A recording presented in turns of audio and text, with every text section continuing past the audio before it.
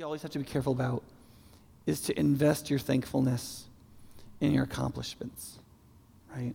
It's great for the pastor to get up at the end of the year and have something to say we could be measurably thankful for, but whether or not we were faithful in the last year doesn't necessarily have to do with whether or not lines are going up and to the right, so to speak. What God called us to do is to be faithful this year and to be obedient to him, which means we're supposed to get together and connect with God and connect with each other, to love our neighbors and to love God, to grow in our understanding of the gospel and our knowledge of the Bible, to seek to serve our neighbors and to love our city and reach the world. And whether or not any of those things are measurable, that's what we were called to do. And we logged 52 Sundays.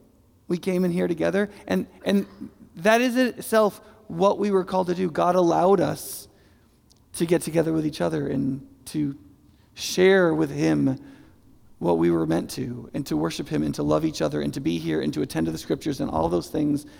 And we should just flat be thankful of that and to enjoy that and to let things to be what they are. We should be thankful that we got another year and we might get another one. Now, there are things that you can measure which are fun to talk about and to be thankful for, so long as it's in the right way, right? The thing to be thankful for is that God is with us and that God is within us. And when we see things happen that God would predict would happen if we were living with him and with him doing something inside of us, the real thankfulness that's meant to come, its emotional effect on us, the pleasure we take in it is meant to be the fact that it is evidence that God is with us just like he said he would be, and that God is doing something in us. That should, the presence of God's gracious activity should always be the thing that we're so thankful for. So over the course of the last year, there have been like big and small stories. Some of you guys know about the Jesus Lunch at Middleton, where like 5 moms were talking with their kids, and their teenage kids were like, we really wish there was some situation which we could really talk to our friends about Jesus, because it's really hard to do that at our high school. And so the moms were like, well, why don't we have this lunch? And when they finally closed up shop because they had to meet outdoors in October because the weather was getting bad, it had gone from about 100 or so students when it started to 400 students that had come together. And like, you know what happened. Like all the conversations were not about Jesus, right? But it allowed for an openness in that school that as much as we talk about openness in our city, sometimes there's a lot of opennesses that don't exist, right? Also, as a church, over the course of the last year, 14% more people come here, which doesn't really matter. But it does matter in the sense that those people, a lot of those people are like Jesse or like you, right? And it's mattered to them. Being here has mattered to them. They have heard about Jesus and they've come to understand the gospel better. They've connected with God. They've connected with you. A lot of things have happened in people's lives. And although that's actually kind of too fast, because it's really hard for people to get into new relationships at that kind of speed of change, it's really kind of cool that anybody would care to come here because they find it valuable. Yeah, I mean, there's not a lot of teachers in our culture that teach to non-captive audiences, that everybody who's in class or who gathers together does so 100% voluntarily. This is one of the only places where you do that. Everybody who's come here, everybody comes here because they believe they should, because they want to. One of the really encouraging things, and listen, I make no apologies for making my livelihood by being paid by this church, and I make no apologies for churches spending money on their ministries. We exist to make disciples. Doing that requires us to do things, which does require resources, and it's totally fine for churches to spend money on their ministries. But if you raise a kid at some point, you want them to get to the point where they can produce more than they take. And it's a sign of life when a church is growing as disciples and they get to the point where what they need to spend on their own discipleship is a lot less than what God has moved them to give. And without me doing any series on giving or us doing any kind of capital campaigns or anything like that, we got to the point where last year, by my reckoning, we sent out of our church about 1/3 of every dollar given. And that is not including all of the money that you give directly to missionaries and to ministries outside the church. How many people, I'm going to ask you to raise your hand, give to some missionary or parachurch or some Christian ministry that you believe God wants done in the world that isn't giving to High Point Church? How many people do that? So look around. So all of these people give real dollars to real works outside of this church. And in addition to that, we've as a church been able to send about a third of every dollar that's come in out of our doors. And still do the ministries that we're called to do, partly because you've been really generous with your money, but also because the people of this church, you have been really generous with your time. Because you have shown up to do ministry, we have to hire fewer people to serve each other. Because you do it. And because of that, we've sent, at our last year-end gift, about $90,000 of that went out to the city and to the world. At the end of the last fiscal year, we had just $80,000 that had been given that was completely unspoken for, that all went outside of this church. Our global missions program is 10.5% of our budget. It's $147,000 just goes out. About $45,000 went into our DR partnership last year, just goes out. We gave about $35,000 in benevolence gifts to people in need last year. Almost none of those people go here. And you might be like, yeah, because it's an affluent church. Partly, very productive people go to this church. That's true. But also, people get to know each other at this church, and as the gospel changes them, they give each other opportunities. People who are really part of this church, my experience is they haven't been unemployed long because people in this church want to give them an opportunity and hire them. I've seen it a dozen times. And so the vast majority of that $35,000 has gone to people who don't go to our church. Many of them don't go to any church. But they turned it to us when they were in need. And I could kind of go on at all the different ways money has gone out of here into ministries. And we're constantly trying to make sure that money has a bigger impact, that none of it's wasted, that it's invested well, and things that aren't producing toxicity, but are really producing growth in people's lives. But it's a sign of life. It's a sign that God is with us, and it's a sign that God is working in us. When we do our own job of ministering to ourselves, we do the work of making disciples that we need to, and yet what God has done in us is made us more productive in generosity towards His kingdom than we have to be consumptive. And people are blessed by that. For me, that's a sign of life that I'm really thankful for. And there's lots of we baptized a bunch of people. A lot of people became members this year. All of that stuff is really exciting. But one of the things that we have to recognize is that there's an awful lot of what we're supposed to be doing that is happening, that we want to thank God for, that is very difficult to measure, and mainly only comes forward in the form of stories. But let me ask this question. I'm going to ask you to raise your hand.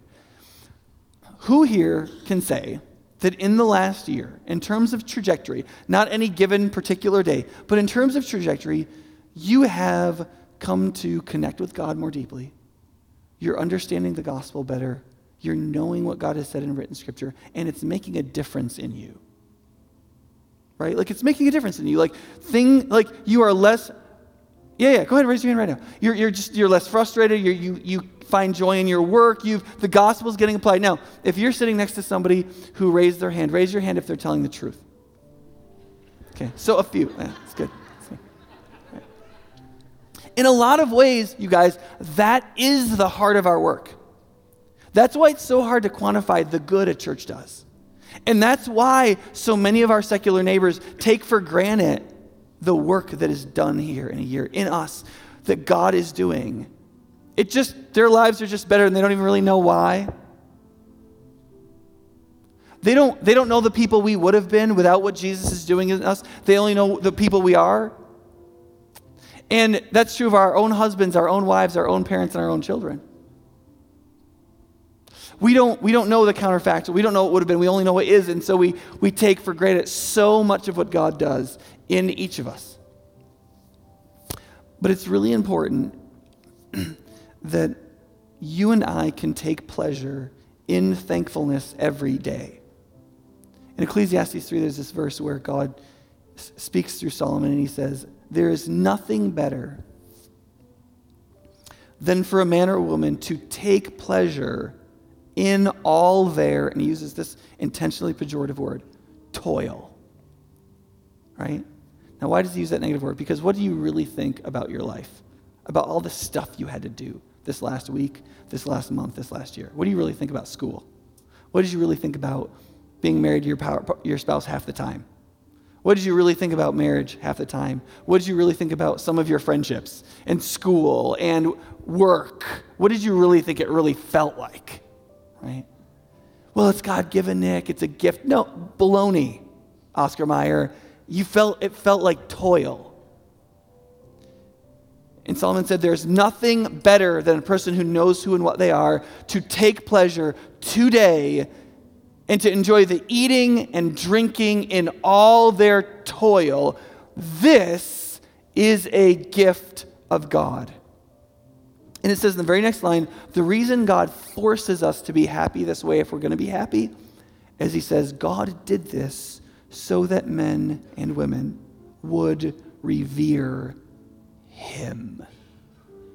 Because all the accomplishments, right? All the accomplishments, it's vanity. This building's probably not going to be here in 100 years. We'll be dead. A lot of the accomplishments we think we're accomplishing aren't going to matter in that sense. They're going to matter in how they affect the kingdom of God and how immortal humans live forever. And they're going to infect, but they're going to come out of whether or not you and I can take pleasure and be thankful every single day in everything that we do, in all of our eating and drinking. And whether or not we can tell little stories about real changes that God is actually doing in our real lives in every place. And for us to become the kind of people that take pleasure in that right now.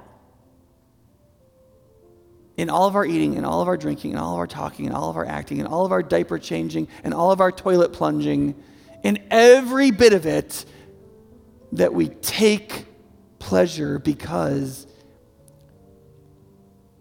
it's all a gift of God. In all of it, we can be thankful. And if you learn that, then you will be thankfully filled with the joy that you can have in the holiday season all the time. The joy that most people don't have in the holiday season.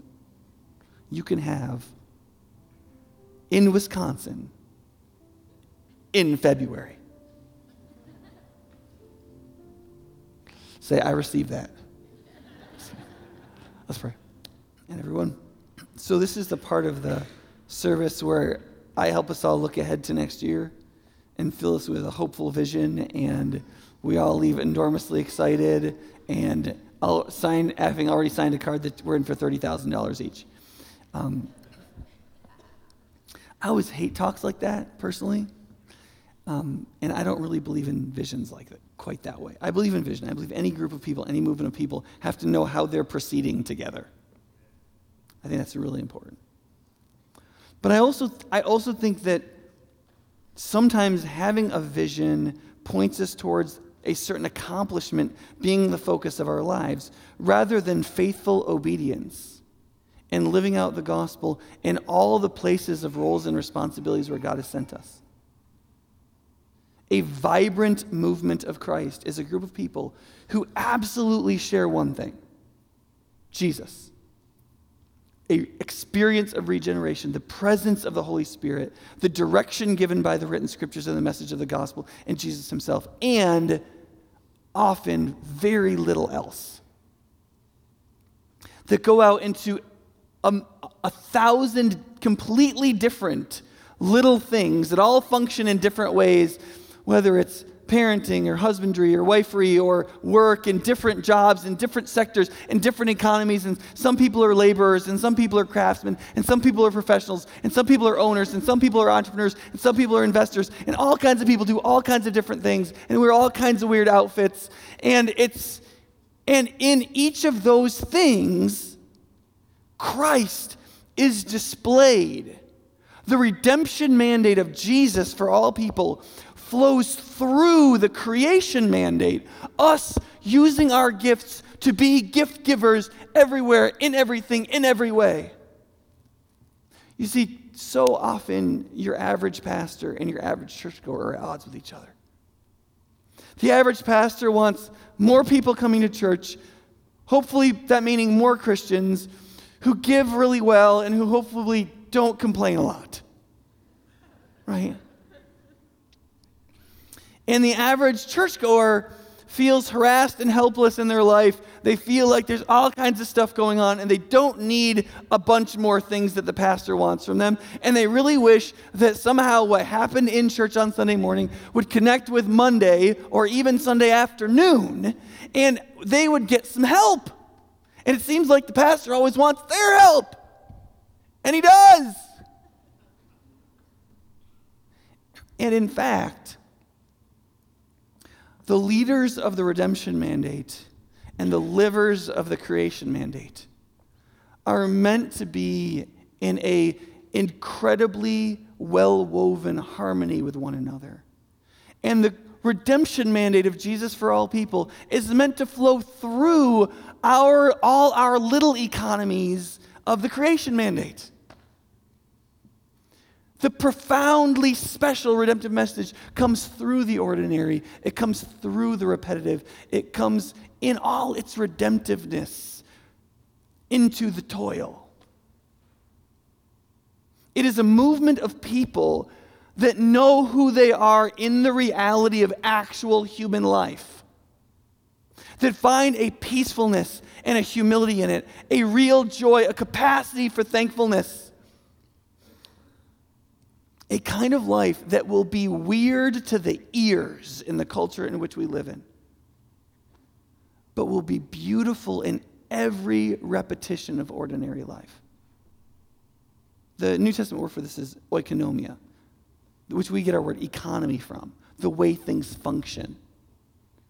All of us have to learn to live in our little economies, whatever our life is made up, under the overarching truth of God's greater economy. What he's doing, what it means, what our salvation is for. Because whether we're preceding Thanksgiving, a time of thankfulness, or leading into Christmas, a time where we think of gift giving or generosity, all of it flows out of coming back to the basic, most fundamental recognition that we receive everything by gift, and we send out everything as gift. And all of our gifts, in whatever ways we give them or receive them, are all put together with the greater gift of Christ as a gift for the life of the world. And so as we think about what our real vision is, together and separately for the upcoming year, I think our vision has to come back to that. And whatever we will accomplish, let me say something about what we're going to accomplish next year. No corporeal person in this room has any earthly or heavenly idea what we're going to accomplish next year. Least of all me. Okay, can we agree on that? What we have to be is faithful and know who we are and know what our lives are for and know what we're called to and live intentionally as substantive believers for the vision of the kingdom of God. And then stuff will happen, and we will respond to it in real time. And a year from now, stuff I could not have predicted and should not indulge myself in trying will have happened, and we'll get together and be thankful for it. And so I want to come near the end of this service, and I want to show you a 5-minute video that I think brings that all together really well. And I want for it to kind of frame your understanding a little bit of what every day is supposed to be for us, and what I really hope our next year and decade will be like together. Our world, our city, our culture, our lives are full of confusion about what we're for. And salvation in Christ is designed to redeem us and to save us and to justify us, and in so doing, reunite us to what we are for, which is to receive God's gift and to be gift for the life of the world in every way.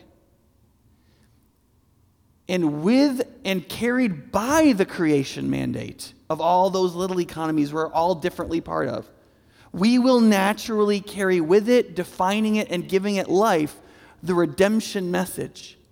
And they flow together. The work of the pastor and the desire of the churchgoer are not divided. They're not at odds with each other. They don't have to take up separate amounts of time. They don't have to make your life worse and more complicated and more work. You don't have to become more desperate in your child rearing because you have to do more things at church. It doesn't have to be that way. It's not meant to be that way. I'm not supposed to act like it's that way, and you're not supposed to feel like it's that way. My vision is we would reclaim it. The peace and thankfulness and joy and freedom and community that flow out of knowing who we are and what we're for and what that means. Being able to recognize that when we swing a hammer or plunge a toilet or write a speech or make legislation or drive a bus, and in all those things, carrying Christ and expressing Christ is all part of a greater oikonomia, God's house, the way all things are meant to function in his gift and by his gift givers. We can reclaim that. Our culture will find it strange. I'm tired of the church being strange just to be strange. We can reclaim our birthright. We can bring creation together. We can be one whole person. We can enjoy our families. We can experience marriage again as what God intended it to be, a gift, rather than something that doesn't work in our present culture. We can experience our kids as gift, and they can experience us as parents as gift, rather than this angry, strange swirling up of all of our personal needs and hopes. And that's the vision I want. I want for you to experience the joy of reclaiming that. I want for you and I to experience what I call you to and what you know your life is for, to be woven together in a kind of peaceful beauty. I want you to experience what it's like to live for the gospel in every rhythm of daily life. And I want you to experience the joy of the gospel redefining every rhythm of daily life so you don't feel as harassed and broken and squeezed out and anxious about it. And I hope that you will start just next week and the week after by going to the Intentional Living Seminar. It's one shot. It's a 1-hour gig. It's just the first lesson in trying to organize our understanding of our lives around what it would look like for the gospel mandate and the creation mandate to come together. Go to one of those 4 things. But mainly, let's learn how to do what Ecclesiastes says. There's nothing better for a man or woman to do in their life but to eat, drink, and be happy in the daily toil of the repetition of the ordinariness of their daily life. That is where we are meant to be happy. And God, it says right after that God forced us into that if we want to be happy. And there's a purpose, our greatest need, so that in that we would revere him. We would see him for who he is, his gifts for what they are, and we'd be thankful. And there is no more peaceful or happier heart than a thankful one. Let's pray as the band comes up to do our last song.